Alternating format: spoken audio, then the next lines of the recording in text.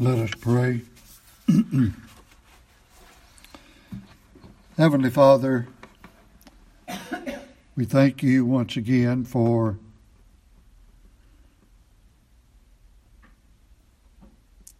the majesty of your being. And yet we confess that we are so sinful and our eyes are so dim that we fail to see the majesty that is there.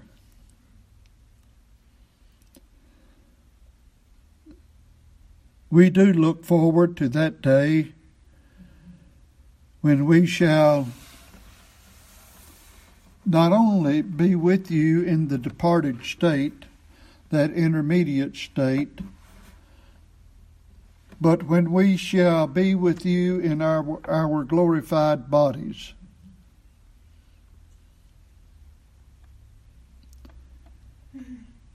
And to behold the majesty and the honor and the power and the glory, and be able to worship you on a far, far greater capacity than we have ever known this side of glory. In fact, at least I can speak for myself, that we are so affected by this sinful nature and being in this sinful body and hindered in our praise and worship and adoration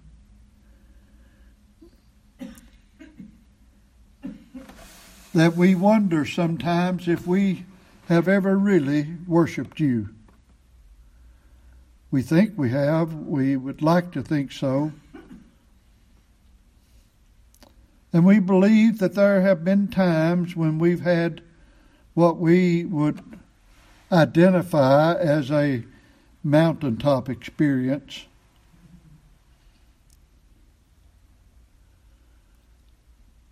And we're even made to think about old John Warburton on his deathbed when he talked about you drawing so close to him with such fullness that he had to beg you to remove your presence from him. I have no idea what that would be like.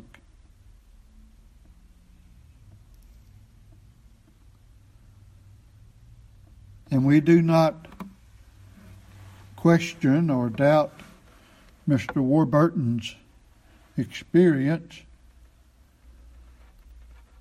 We just wonder if we are so caught up in our own sinfulness and our lackadaisical attitude that we hold you at arm's length. You plainly said, draw nigh to you and you'll draw nigh to us.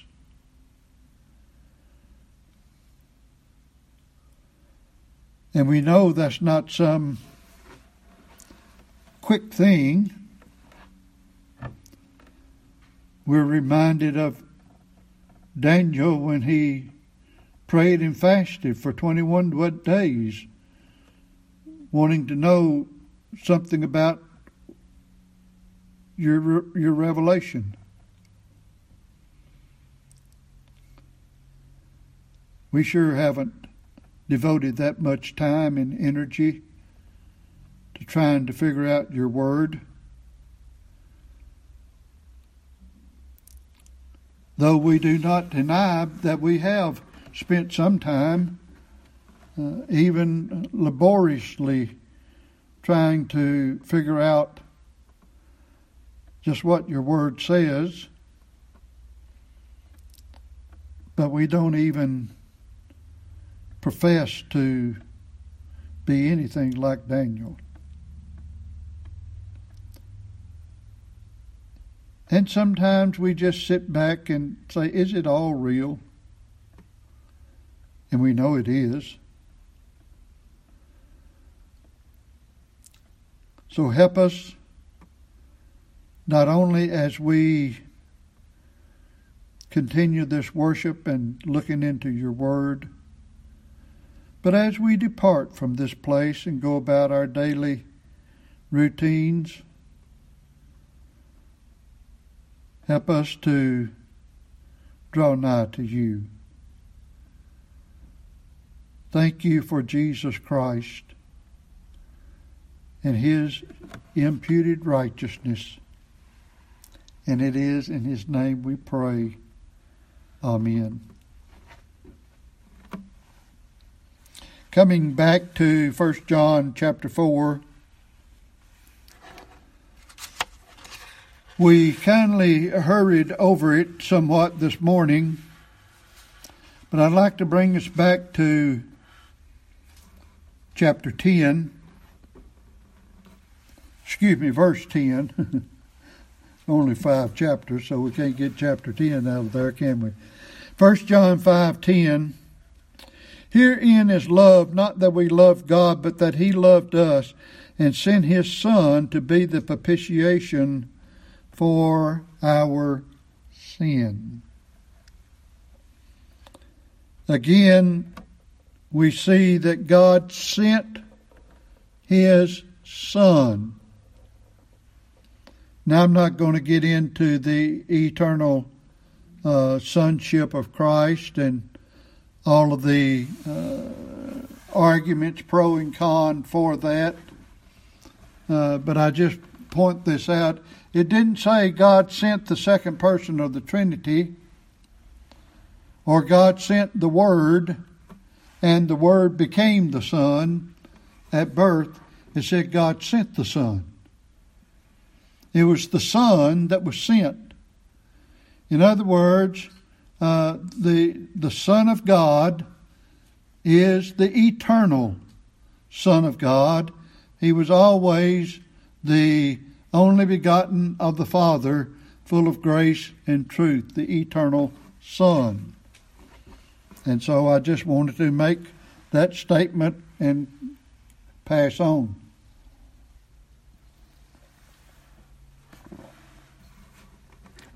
But he sent to his Son to be the propitiation. Now I want to look at this word propitiation and its kindred words. The word here is hilasmos, and then there's another one that's kindly real clear, kin to it, is hilasterion, and then you have another one that's called hilaskazahi, and so, but anyway, they all come from the word helio, and you can hear the helio in all of the words, but they all have to do with the Feast of Atonement in the Old Testament, or the redemption or the redemptive sacrifice. You remember that in the 10th month of the Hebrew calendar, it was called the Day of Atonement. And in that feast of the Day of Atonement, you had the high priest killing a bullock for himself and his household, and then killing a sheep for himself and to go into the tabernacle to make, the bullocks, if I remember correctly. I'm going from memory on all of these. I think the bullocks was for a burnt offering. And then the sheep was for a sin offering for himself, and to make an atonement for the tabernacle or temple and all of the furniture. And then there were 2 goats that were killed, 2 goats that were selected, and one, they cast a lot on them, and one of them became the scapegoat, which all of the sins and the iniquities and the transgressions were, the high priest would put his hand on the head of that scapegoat, and they would confess all of those sins and sins and transgressions and the other iniquities, and let that goat, he was carried out into the wilderness to die. But then the other goat was killed, and the blood was taken into the Holy of Holies and sprinkled upon the mercy seat, and to make a sin offering for all of the people. And then when the high priest got through with that, he came back out of the temple or tabernacle, whichever it was, depending on the historical period of Israel. And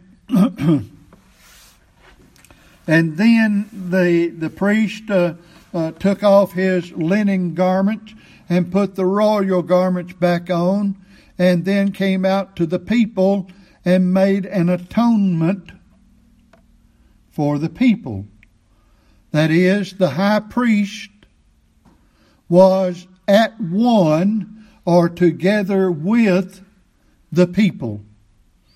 And someday our high priest is going to come back, and we will be at one with him. But the sin offering was made with Christ when he was here upon the earth. And but this word propitiation in 1 John 5:10 is the same as in 1 John 2:2. 1 John 2:2 talks about that Jesus Christ, the righteous, is the propitiation for our sins.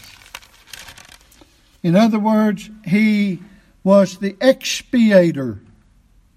He did away with our sins, we might say. It was the atoning sacrifice. And as we said before, we say again, then there was another word that is in line with this.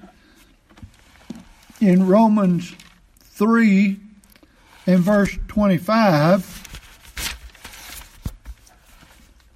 in Romans 3:25,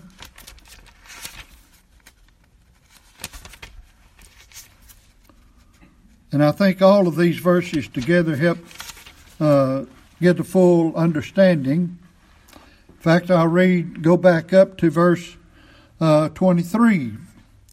Romans 3:23, for all have sinned and come short of the glory of God, being justified freely by his grace through the redemption that is in Christ Jesus. And you remember what that word freely means. In case you have forgotten, I will remind you again. This word freely is the same word that is translated without a cause in the Gospel of John, where Jesus said, they hated me without a cause. There was no reason for them to hate him. Well, we were justified without a cause. There was no reason in us for God to justify us. Why? Because we were sinners. But He justified us freely by His grace through the redemption that is in Christ Jesus, whom God hath set forth to be a propitiation through faith in His blood, to declare His righteousness for the remission of sins that are passed through the forbearance of God. But turn to Hebrews chapter 9, where we see that this word is translated something else. Hebrews chapter 9,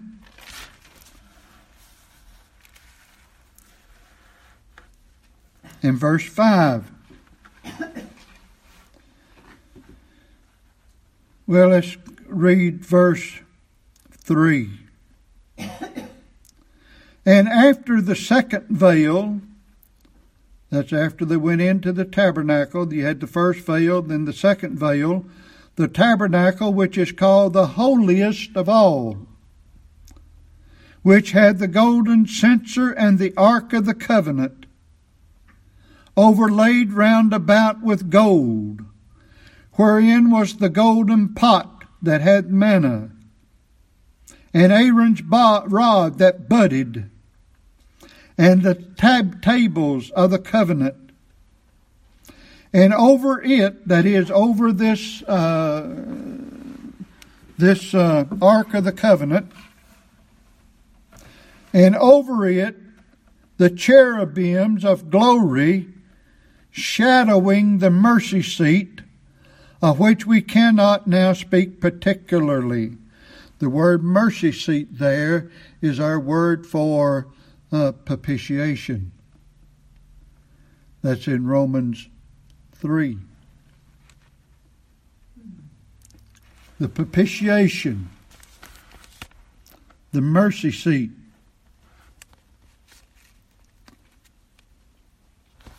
Now go to Luke chapter 18. Luke chapter 18.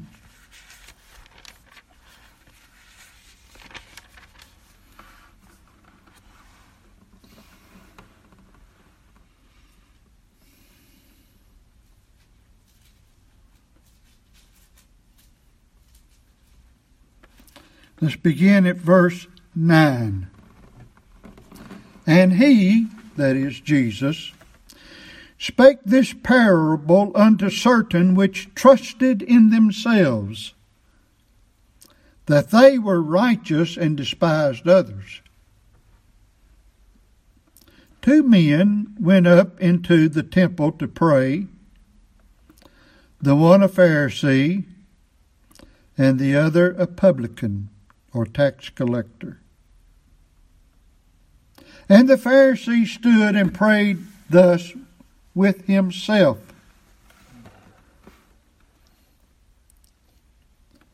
I often wonder if my prayers are nothing more than the Pharisees. Am I just talking to myself? Or am I really praying to God? I really think about that quite often in my prayers to God.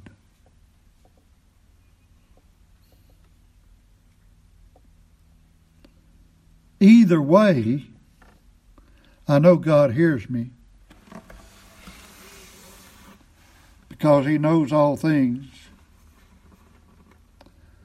But I often ask God if I'm just praying within myself to forgive me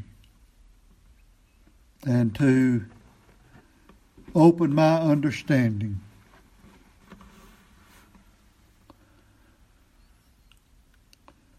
I don't know. Well, let's just pass on. At least I don't ever remember praying this way.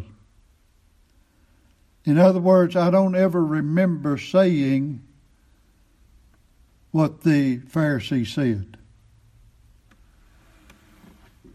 If I am praying with myself,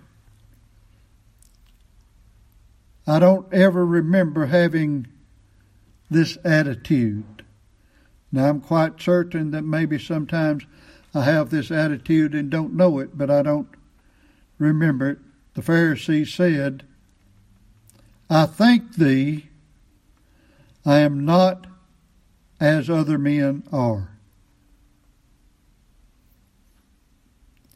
Now, I have prayed that, but I trust that it hasn't been with the same spirit of the Pharisee. In other words, I'm thankful that God changed my wicked heart. I'm thankful that He delivered me out of the power of darkness and translated me, I believe, into the kingdom of His dear Son. And I think it's right to pray that way. But it's not right to use those words to say, well, I thank you, I'm not like everybody else. You know, not from that standpoint. Which I think that's what the Pharisee was doing here. I thank thee that I am not as other men are, extortioners, unjust, adulterers, or even as this publican. I fast twice a week. I give tithe of all that I possess. And the publican, standing afar off, would not lift up so much as his eyes unto heaven, and smote upon his breast, saying, God be merciful. God be propitious or propitiatory. That's the word here. God be merciful to me, a sinner. God,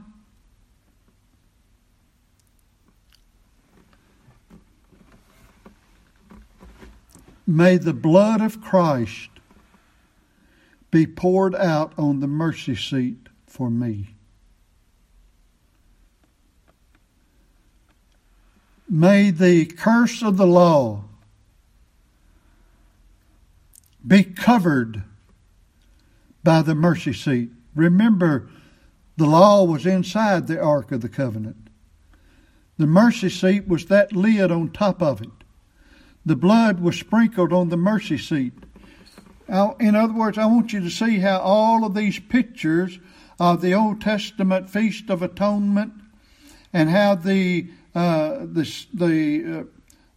sin offering and the sacrifice, how all of that is lumped together with propitiation. Christ is our mercy seat. Christ is my sin offering. Christ is my mercy seat. You see, it's all in Christ.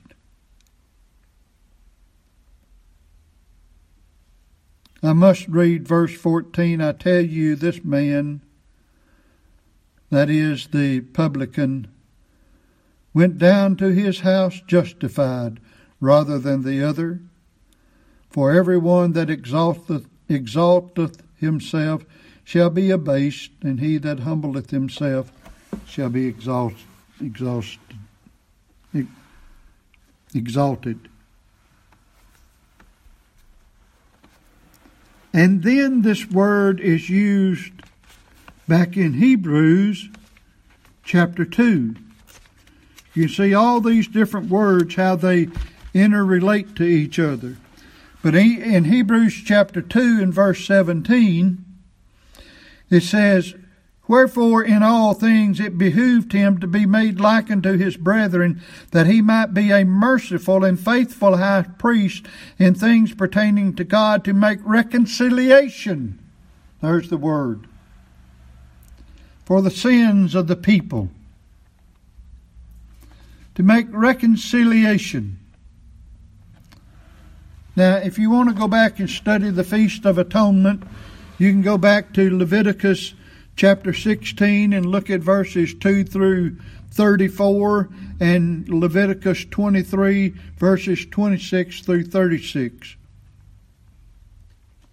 But I tried to give an overview of it so you can see how when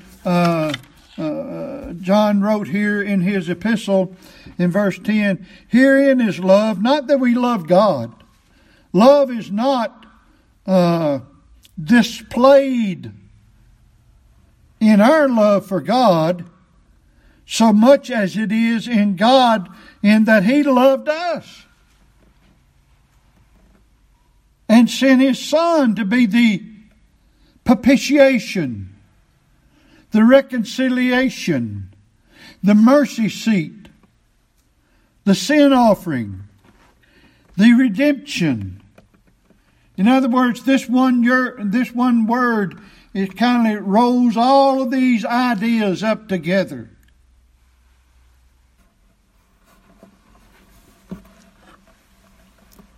This is what our Lord come to do. This is what our Lord come to do.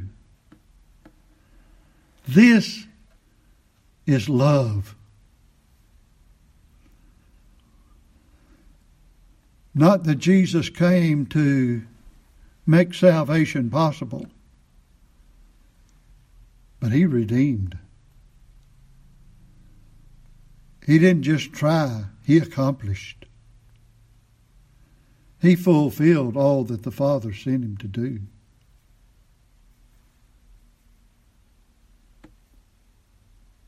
Beloved, verse 11, if God so loved us, if God loved us in this way, we ought to love one another. We ought to love one another. Now, as we saw this morning in Matthew chapter 5 that we're to love our enemies, how much more ought we to love the brethren? How much more ought we to love the brethren?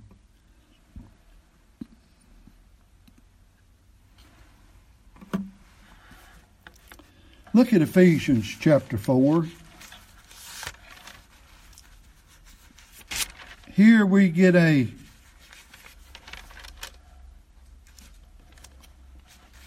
glimpse. We could multiply verses of scriptures to prove this point, but let's see how much. Let's see about God's love toward us. Ephesians 4. We'll just read the last two verses. Ephesians 4:31-32. Let all bitterness and wrath and anger and clamor and evil speaking be put away from you with all malice. And be ye kind one to another, tender-hearted, forgiving one another, even as God for Christ's sake hath forgiven you. What is it that we were? Bitter, full of wrath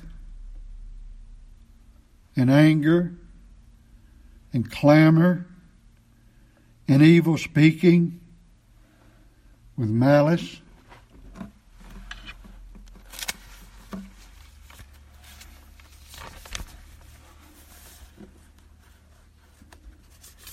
Notice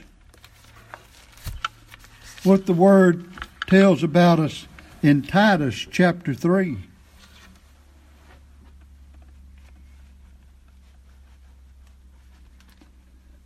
Titus 3:3. For we ourselves also were sometimes foolish, disobedient, deceived, serving divers lusts and pleasures, living in malice and envy, hateful and hating one another. In other words, if God loved us when we were like that, and we ought to love one another as Christ loved us, then we don't just love the brethren when everything's going rosy. We love the brethren when they are out of sorts.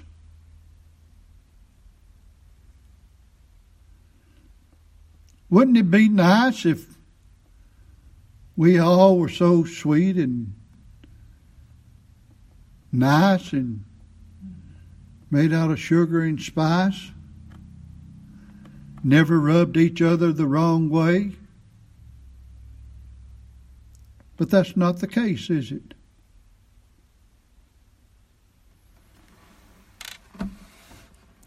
And sometimes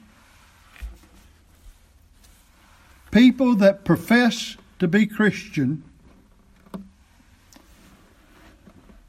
are so ignorant, I almost said naive, but I think it goes a little bit beyond being naive. They're so ignorant that they think that everybody else ought to always be sweet and nice and always just doing everything right, while everybody else is supposed to look over their shortcomings. In other words, they don't think that they think everybody ought to treat them just sweet and kind and tender-hearted and never differ with them and so on and so forth. But if they get out of sorts, that's all right.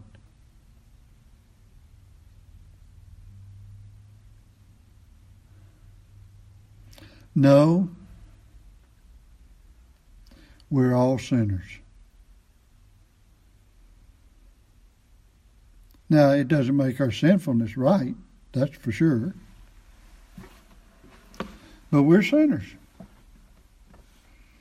And we have to put up with each other, and we have to love one another. We have to be long-suffering. We have to suffer.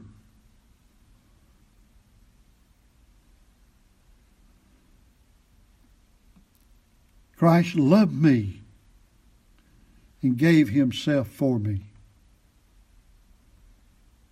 Do I love you enough to give myself for you?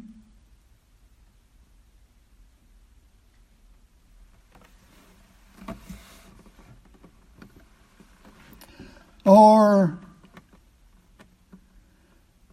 am I so busy doing my own thing that I don't stop and take the time to at least pray for you?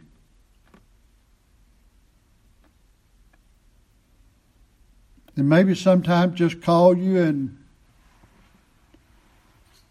tell you how much I love you? We don't do enough of that.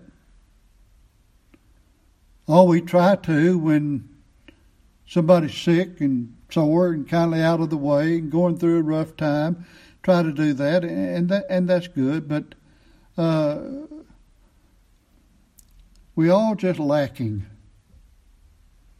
We all just lacking.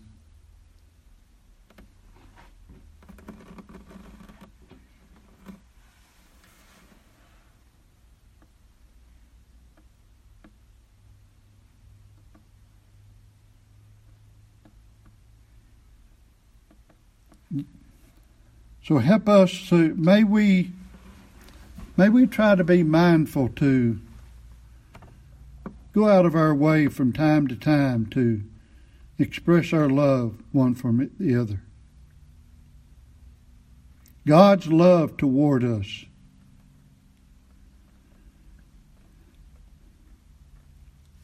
Romans 9:11 talks about how that God loved us before we had done any good or evil.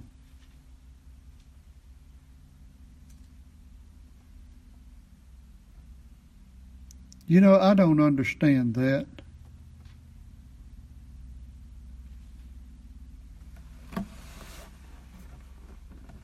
I know what the words say.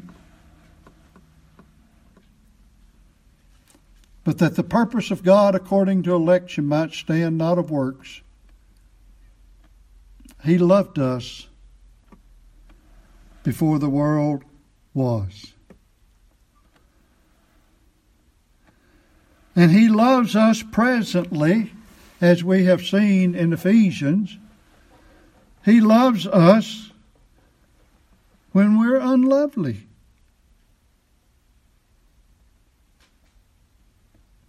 You know, if let's turn there to John chapter 17.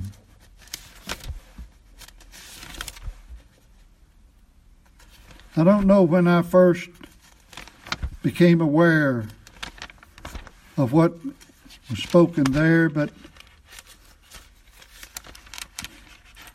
notice what John recorded in our Lord's Prayer. John 17:23, Jesus said, I in them and thou in me, that they may be made perfect in one, and that the world may know that thou hast sent me, and hast loved them as thou hast loved me.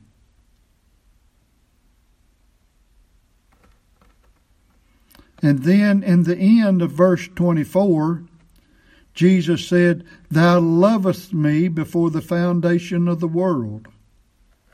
Now think about that. We've already spoken from Romans 9:11 how He loved us before the world began. He elected us in Christ before the world began. But He loved us, notice what Jesus said, as thou hast loved me. How much did the Father love the Son? Well, if you can put a figure on that, that's how much He loves you. And you know what? God the Son and God the Father and the Holy Spirit, but God will not love you any more when you're glorified than He does right now. That just blows my mind. It doesn't blow it as much as it ought.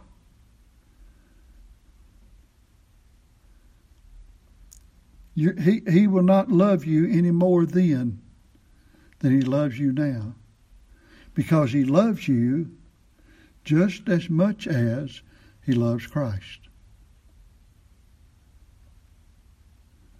That's astounding, isn't it?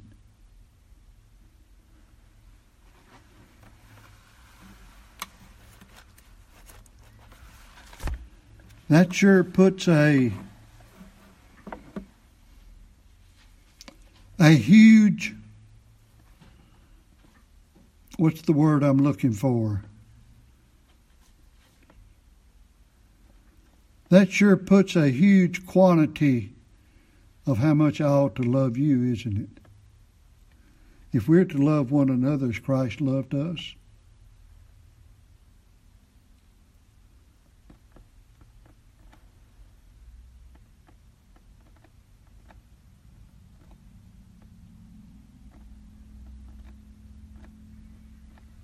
He loved us when we were unlovely. He loved us so much that He gave His Son to die for us. The classic passage, John 3:16, for God so loved the world, that is the world of His elect, that He gave His only begotten Son. 2 Peter 5:21, for God hath made Him to be sin for us, that we should be made the righteousness of God in Him. As Paul said in Galatians 2:20, Christ loved me and gave Himself for me.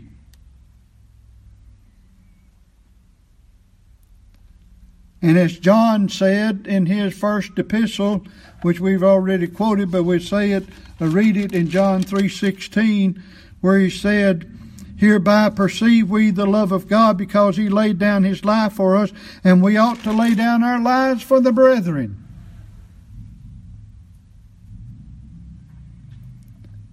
Yes, we have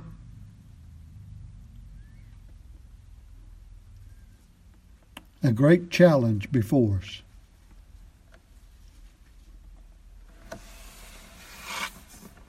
Well, I want to take up more in detail verse 12, but we will wait and come back to that and do that, Lord willing, next time.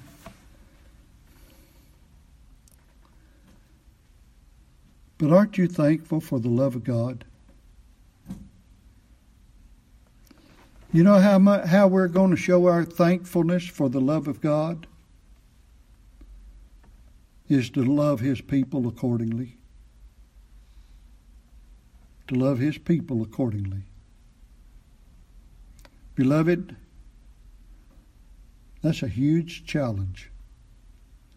It's one that it'll take a lifetime to fulfill.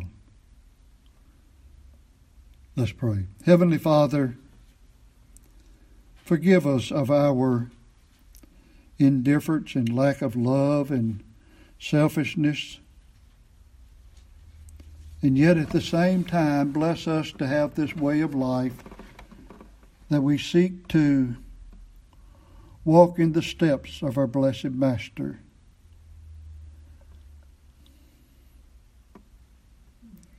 Apply the things that I've been trying to talk about this afternoon and this morning to the hearts of all who hear, as only you can. In Jesus' name, amen.